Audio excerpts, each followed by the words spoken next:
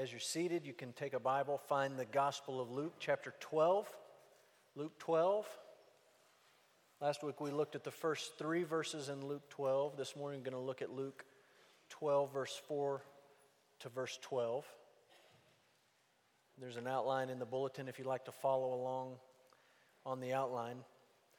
This morning we're going to talk about something that most of us would probably rather not even think about, much less spend a morning talking about, but we're going to talk about persecution. And maybe we should just begin the discussion by admitting that as people who live in the Bible Belt of the United States of America, this is something that I'm just going to speak for the group, maybe not you as an individual, but for the group, this is something we know nothing about. This is something that we have not experienced in a real, genuine way, most of us. If you want to talk about persecution, you could talk about ISIS, who kills Christians, and really anybody who disagrees with their narrow view of Islam, but they definitely persecute believers. You could talk about places like North Korea, where you can be sent to a labor camp for owning a copy of the Bible. You could talk about places like Iran, where pastors are routinely jailed for preaching and for leading their congregations. You could even talk about places like the northeast portion of Africa, places like Somalia, where a couple of years ago I know the average life expectancy of an adult convert to Christianity was not measured in years or months, but weeks. We could talk about persecution around the world, but we also should just admit that our country is changing. And we're not to a point yet where I think most of us go throughout our daily lives fearful of persecution. But I think we're at a point now where you can look down the road, and maybe we don't have a timeline, and maybe you can't put it on the calendar and say this is when it's going to happen, but you can look down the road and you could foresee circumstances and situations where you and I might have real decisions to make when it comes to persecution for our faith. And so Luke 12 is a helpful passage. In this passage, I understand Jesus is not only talking about being persecuted, he is actually being persecuted.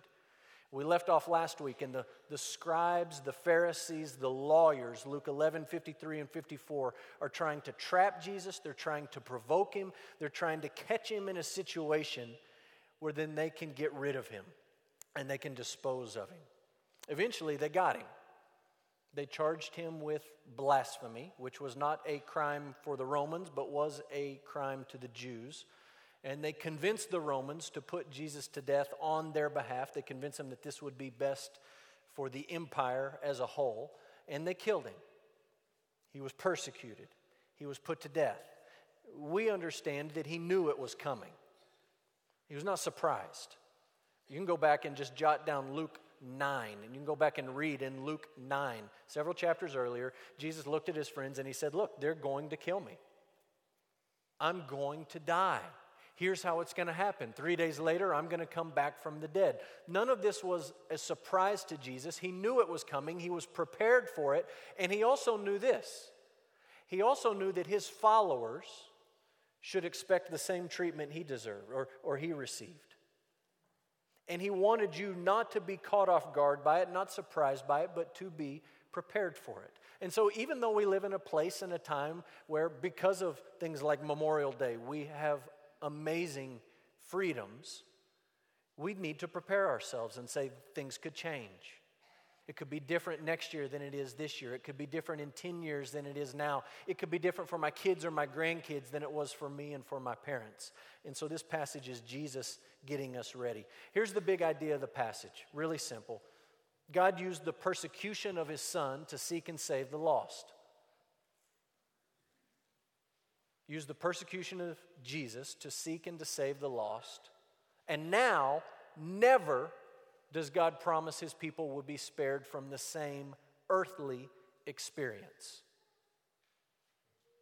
He used the persecution of the Son of Man to seek and to save the lost. And now, for you and me, for followers of the Son of Man, just understand that never does God promise that we will be spared from the same type of treatment. By now you know Luke 19:10 says the Son of Man came to seek and save the lost. You know that happened at the cross where wicked men put Jesus to death. They killed him. God used that as Jesus took our place and he took our punishment. He sought us. He saved us. It really, really happened. You also understand that the same Luke that wrote Luke wrote Acts. And in Acts 2:23 and 4:27-28, you can look those passages up. Luke says that what happened to Jesus when those wicked men put him on the cross was exactly the eternal plan that God had predestined to take place. That's what Luke says. Do not make the mistake of thinking of the cross as some sort of tragedy, some sort of plan B that God called an audible at the last minute and made good out of a bad situation. That's not the deal. Luke says in Acts 2 and 4, this was the plan from before the foundation of the world. God predestined it to take place. These wicked men did it and they're responsible, but this is exactly what God planned to take place. Today, we understand that as followers of Jesus, we're not immune from this sort of treatment. Yes, we're grateful to live in a place where we don't experience it day in and day out, but we don't deserve to not face persecution more than our brothers and sisters in Christ who live on the other side of the world and face it on a daily basis. And we also understand that it could happen here. Things could change. We could go on a mission trip and it could happen to us on other places on planet Earth. And so Jesus is saying to us, be ready. Know that it's coming and be ready. Look at Luke 12 and let's read these few verses beginning in verse 4. Jesus speaking, he says, I tell you, my friends, do not fear those who kill the body, and after that have nothing more they can do. But I will warn you whom to fear. Fear him who, after he has killed, has authority to cast into hell. Yes, I tell you, fear him. Are not 5 sparrows sold for 2 pennies, and not one of them is forgotten before God? Why, even the hairs of your head are all numbered. Fear not, you are of more value than many sparrows. And I tell you, everyone who acknowledges me before men, the Son of Man also will acknowledge before the angels of God. But the one who denies me before men will be denied before the angels of God. And everyone who speaks a word against the Son of Man will be forgiven, but the one who blasphemes against the Holy Spirit will not be forgiven. And when they bring you before the synagogues and the rulers and the authorities, do not be anxious about how you should defend yourself or what you should say, for the Holy Spirit will teach you in that very hour what you ought to say. Let's pray. Father, we're grateful for your word. We're grateful that Jesus speaks truth into our lives and that he tells us things that are sometimes difficult to hear. And so we pray that we would have ears to hear, hearts to receive what Jesus is saying to us this morning, that your Spirit would apply these things to our hearts. Father, that we would be ready for whatever we may face in this life, even persecution. We ask these things in Jesus' name. Amen. One of the interesting things about this passage when you read verse 4 to 12 is that a lot of the things that Jesus says here can be found elsewhere, particularly in Matthew and in Mark. And when you find them in these other places in the Gospels, they're in totally different contexts. Jesus is talking about different things in the Gospel of Matthew when he talks about sparrows and the value of sparrows and God knows the hairs on your head. He's talking about something different. And you can find the same thing for most of what Jesus says here. He's talking about the same sorts of things in different contexts. And you read these verses and it almost looks like, it's not the case, but it almost looks like Luke just sort of pulled a bunch of verses from Matthew and Mark and mashed them all together and said, this is what Jesus has to say about persecution. That's not what happened. We understand that Jesus taught these men, his disciples, for several years. And he didn't just talk about prayer once. He didn't just talk about worry once. He didn't just talk about persecution once. And as he talked about all of these different topics, like most teachers, like all teachers, he repeated phrases, he repeated illustrations, he repeated comments, and things sounded very, very similar as he talked about different topics in different situations. And so we understand from the context, Jesus is now facing direct and intense persecution that will lead to his death, and he's trying to get his disciples ready to face the exact same thing. And so how do we prepare for persecution? Just a few ideas from Luke chapter 12. The first one is this, very simple: fear God, not man. If you want to be ready to face persecution, fear God, not man. You look at verse 4, and Jesus addresses his disciples as friends. It's the first time in the Gospel of Luke that Jesus called these guys friends. In fact, when you read the Gospels side by side, this is, that we know of, the first time that Jesus looked at his disciples and called them friends. I am assuming that most of you in this room today would like to be a friend of Jesus. You're here on a Sunday morning, on a holiday weekend. You could be a million other places. You're here at church. And most of us, if we did a show of hands, would say, yeah, I would like to be friends with Jesus. Just note how Jesus defines friendship. He defines it different ways in other passages, but here he says, my friends. There will be some people who will kill your body. You understand that being a friend of Jesus does not mean that you will somehow be immune from persecution or from any sort of suffering. He's saying to his friends right up front, there's some difficult things that you could face in life. Don't be afraid of those who can only kill your body. Fear the one who, after he kills, can cast you into hell.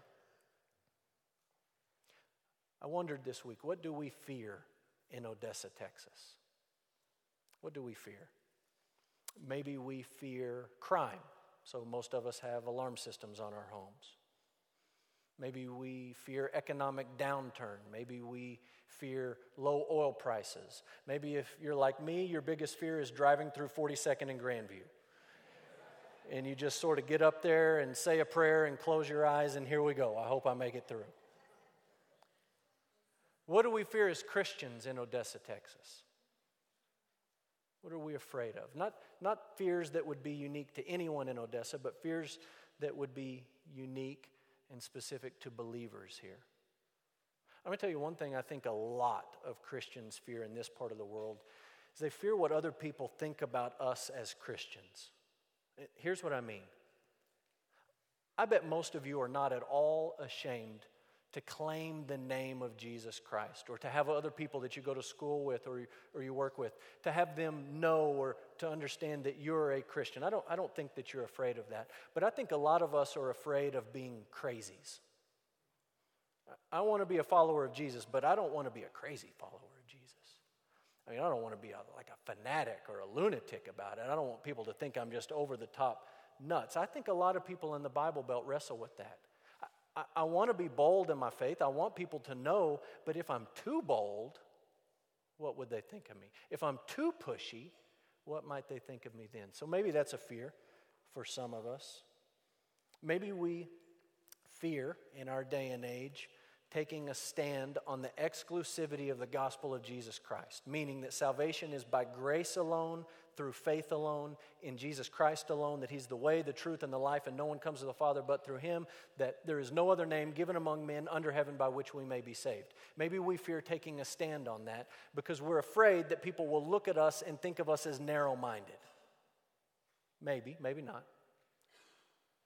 Maybe we are afraid of taking a biblical stand publicly on the issues of gender and sexuality and marriage and family.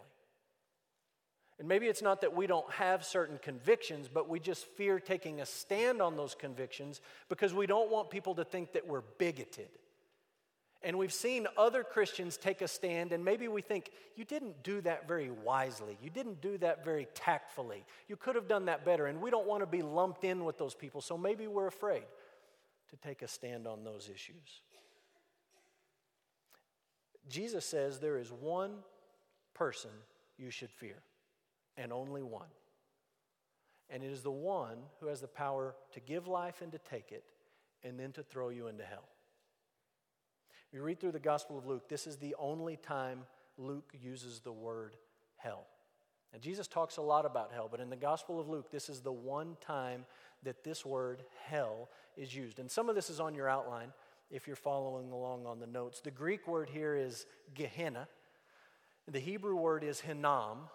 And what Jesus is referring to, and what the Jews at this time were referring to when they used this word, was the valley of Hinnom, just south of Jerusalem. And so this is sort of a map of maybe what the ancient city of Jerusalem looked like, how it was laid out. And you can see the temple precincts over sort of on the northeast corner of the map. And then Kidron Valley runs down the side, and the Hinnom Valley down here on the bottom.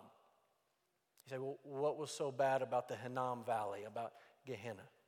Well, in the Old Testament, this was one of the places that some of the wicked kings of Israel used to sacrifice their children, burning them alive in fire to the god Molech. They did that in this valley. You can read about that in the verses I put on your outline in Jeremiah. You can read about a good king later named Josiah who came along and went to this valley and abolished all of that, just desecrated the area and said, we will never do this again. But that happened. Some of the kings of Israel took their children to this valley and burned them alive in the fire, offering them as sacrifice to the god Molech. In Jesus' day, nobody was offering human sacrifice there, but they were dumping their trash there. This was the dump. And it just sort of burned and smoldered and festered and smelled. But that's where all of the refuse went, into this valley. And the Jews took the name of this valley, Hinnom or Gehenna, and they used it. They used it to describe the place of eternal punishment, hell. You want to know what it's like? It's kind of like that, is what they were trying to say. You can fill in the details of what that means, but that was their image. That was their point of reference. It's something like this. And Jesus says, you should fear the one who, after taking physical life, not only stops there, but has the power to take life eternally and to send you into this place. Read this week about a man named John Hooper. And John Hooper was a Protestant Christian. That's him on the left. He lived in England about the 1500s. And England in the 1500s-ish was a rocky place. And it was rocky because the Protestant Reformation was sort of underway, and they sort of went back and forth between Protestant monarchs and Catholic monarchs. And they took their job as monarchs seriously. And when a Protestant monarch was on the throne, they did their best to make sure England was a Protestant nation. And then if a Catholic monarch took the throne, they did their best to make sure England was a Catholic nation. And back and forth they went. And John Hooper happened to live during the reign of Mary the First, Queen of England. You don't know her as Mary the First, you know her as Bloody Mary. Named because she did her best to make sure that England was a Catholic country, not a Protestant country. And you can get online, you can find books that list out all of the martyrs who died under Mary. One of the people arrested was John Hooper. And John Hooper had a decision to make. The decision is, would you like to have your head remain attached to your body, or would you like to recant? Those are the options. Either recant and join the Catholic Church, or we chop your head off. Here's what Hooper said in response. Life is sweet and death is bitter, but eternal life is more sweet and eternal death more bitter. Nobody's pretending like they want to die now. Nobody's pretending like life is not good and there's not things that you would want to continue enjoying with your head on your shoulders in this life. Hooper understood that, but he also understood what Jesus is talking about. There's a sense in which I fear having my head removed from my body. That sounds bitter. Let me tell you what sounds more bitter. Dealing with the one who has the authority to cast into hell. So, number one, preparing for persecution, fear God, not man. Number two, never question the Father's love.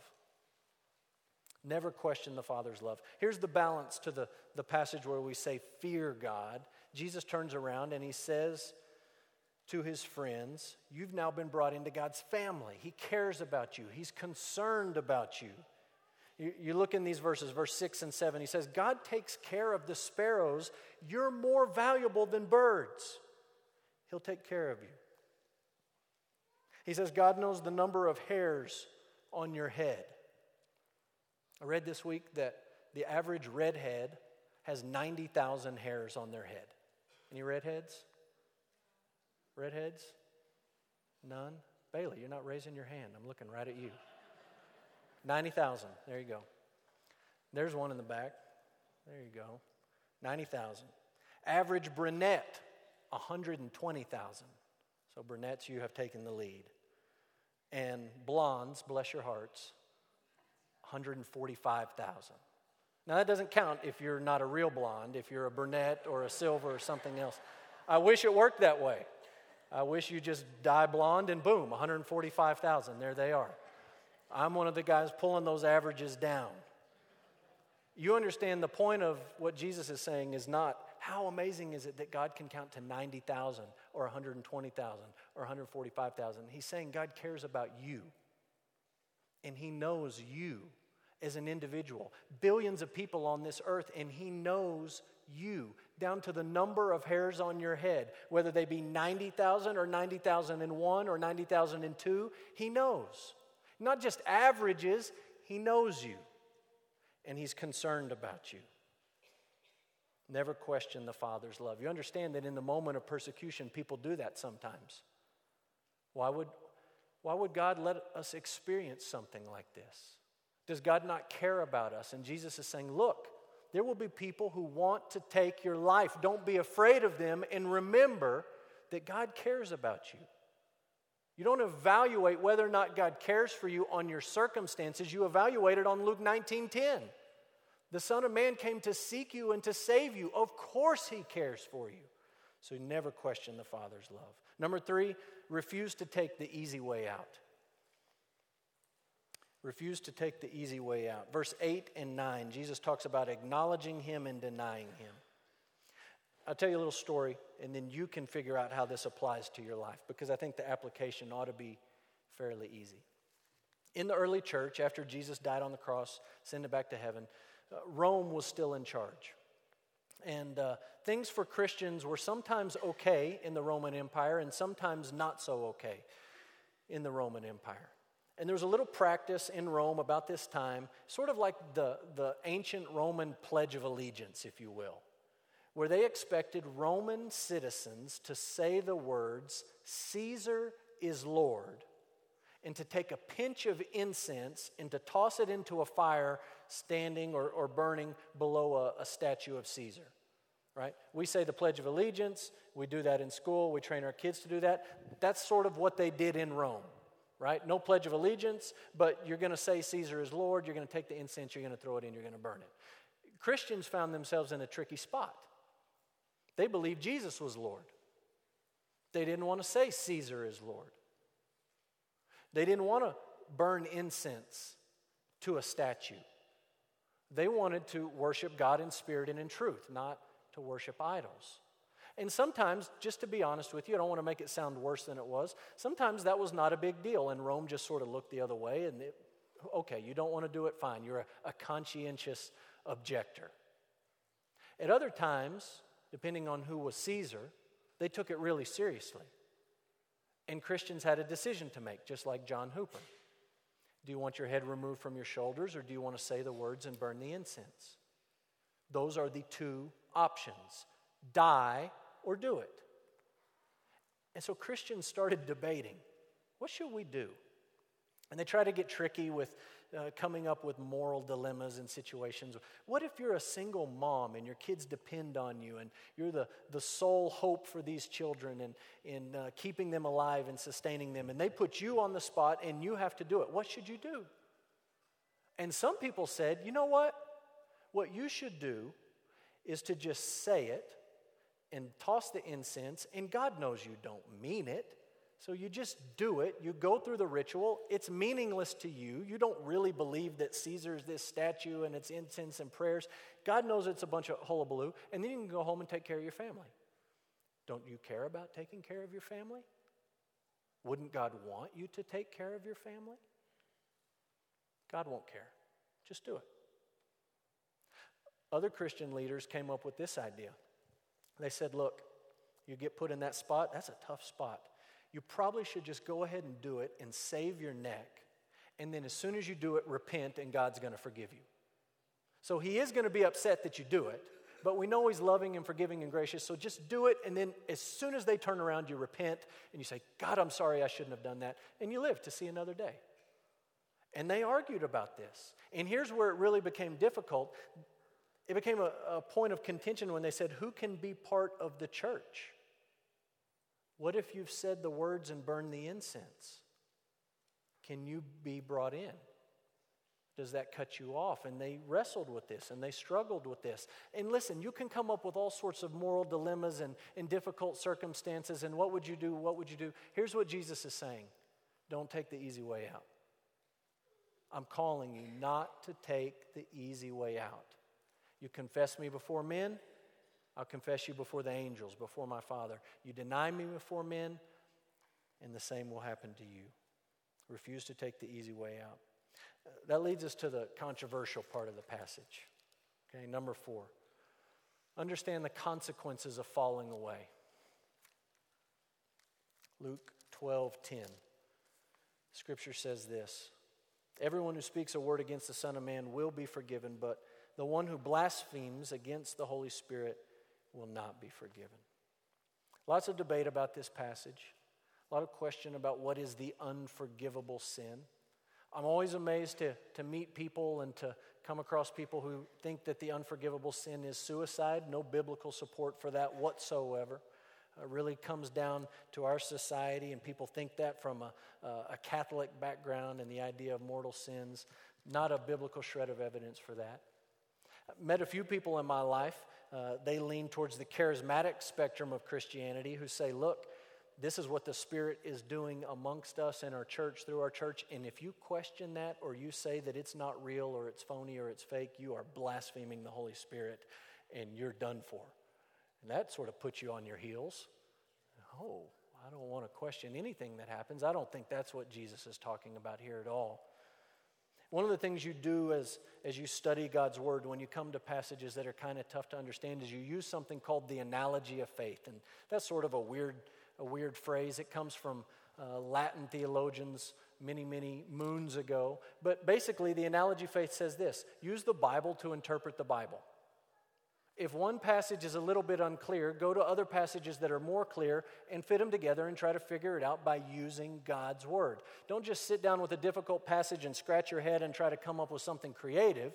Listen and see if God's Word is clear in other places. And so on your outline, I've given you a bunch of verses. We're not going to look them up. We're not going to talk about all the specifics in those verses. But I listed them out for you so that you can look them up and you can read. Each of those verses seem to talk about a sin that will not be forgiven, that is, quote unquote, unforgivable. And using the analogy of faith, you read all those together and you say they seem to be talking about a sin that won't be forgiven, and so they're probably talking about all the same thing, and you fit it together like that. Here's a definition that I've come up with and that I put on your outline. The unforgivable sin is rejecting Jesus in the face of clear evidence, divine revelation, and the testimony of the Holy Spirit. That's what it is. And Jesus takes it very, very seriously. One of the things people begin to fear when they talk about the unforgivable sin is whether or not they've done it. Have I done it? You don't know what I've done. You don't know how many times I've done it. Maybe I've crossed this line that you can't cross back. If you're worried about doing it, you haven't done it. That's why I put the passage about Romans chapter 1 in your list. You can read it later. Romans 1 talks about people pursuing sin for so long and with such intensity that eventually God gives them what they want. He just gives them over to it. Those people are not remorseful. Those people are not worried. Those people are not fretting about, have I done this or have I not? Their hearts are hard and they've been given over to it. They got exactly what they wanted. God says, you want me to leave you alone? I'll leave you alone. You want to pursue this sin? Pursue it to your end. He gives them over. So if you're concerned about committing it, then you haven't committed it. And if you sit here this morning and you say, you know what, I acknowledge my sin is sin. Not like the Romans 1 man who says, my sin is really good. But you say, my sin is disgusting. It's horrible. You have no idea how bad it is. I feel sorry for it. I feel pain because it's brought terrible consequences into my life. I hate it. If that's you, you're not worried about this unforgivable sin, about crossing this line. And if that's you, you repent of it. You confess it to God and you trust in Jesus Christ who came to seek you and to save you. And if you want an example of how it plays out in real life, I listed this on your outline. You can look at Peter and Judas. Two men who both turned their backs on Jesus and had very, very different outcomes. One commits this sin, hardens his heart. He's given over to it. He goes out. He commits the sin. He feels terrible about it, but he never repents. There's no forgiveness. The other goes out, hardens his heart, cowers in fear, betrays Jesus, does a very similar thing to what Judas did, but he goes out and he's broken and he's crushed and he repents and he seeks forgiveness and he's brought back into the fold. Two examples of how that plays out in real life. But the big idea here is that you understand the consequences of falling away. You understand that in the moment of persecution, when you're tempted to take the easy way out, you remind yourself, there could be no coming back from this. I could harden my heart in this moment to save my neck and live another day, and God just could give me over to a hard heart. So you understand the consequences. Number 5, believe that God will always be with you. How to prepare. You believe that God will always be with you. Jesus talks about this in verse 11 and 12. He says the Holy Spirit will be with you. He says the Holy Spirit will give you words to speak when you need to speak them. Not before you need to speak them, but when you need to speak them. I think about a funeral I preached with a guy. I was at an Assembly of God church in Oklahoma, and I was sort of the guest on their turf, and I was talking with this pastor. We're about to preach the sermon. I was going to do the eulogy. He was going to preach the message, and I said, "So what are you going to talk about? What are you going to share with the people?" He said, "Oh, I don't ever prepare a message. I just sort of go where the Spirit leads me." I said, "Come on. You got something in mind. You can talk about Lazarus. You can talk about John. What are you going to talk about?" "I don't know. I don't ever prepare. I just trust that the Holy Spirit will give me words to say." You understand that's not what Jesus is saying here. Sunday school teachers. What are you teaching on this morning? "Oh, I don't know. We'll see where the Spirit leads." Just going to kind of go with the flow. You look at what Paul said to Timothy. He said, "Timothy, you need to rightly divide the word of God. You need to study your tail off." You look at what Peter said to Christians. He said, "You need to always be prepared to give a reason for the hope that you have." Be prepared. Jesus isn't saying the Spirit's just going to sort of download a set of words for you to spit out in the moment of crisis. He's saying in the moment of crisis, don't be afraid that you're not going to recall what you need to recall. Don't be afraid that you're not going to remember what you've studied. Don't be afraid that you're not going to say what you're supposed to say. The Spirit will be with you, and He'll help you. And He'll bring to mind the things that you've studied and the passages that you've memorized. He will give you the words to speak, even in the midst of persecution. I hope you understand and see how all of this fits under Luke 19:10. Right? The Son of Man came to seek and to save the lost. He didn't just sit up in heaven and sort of snap His fingers or give a command.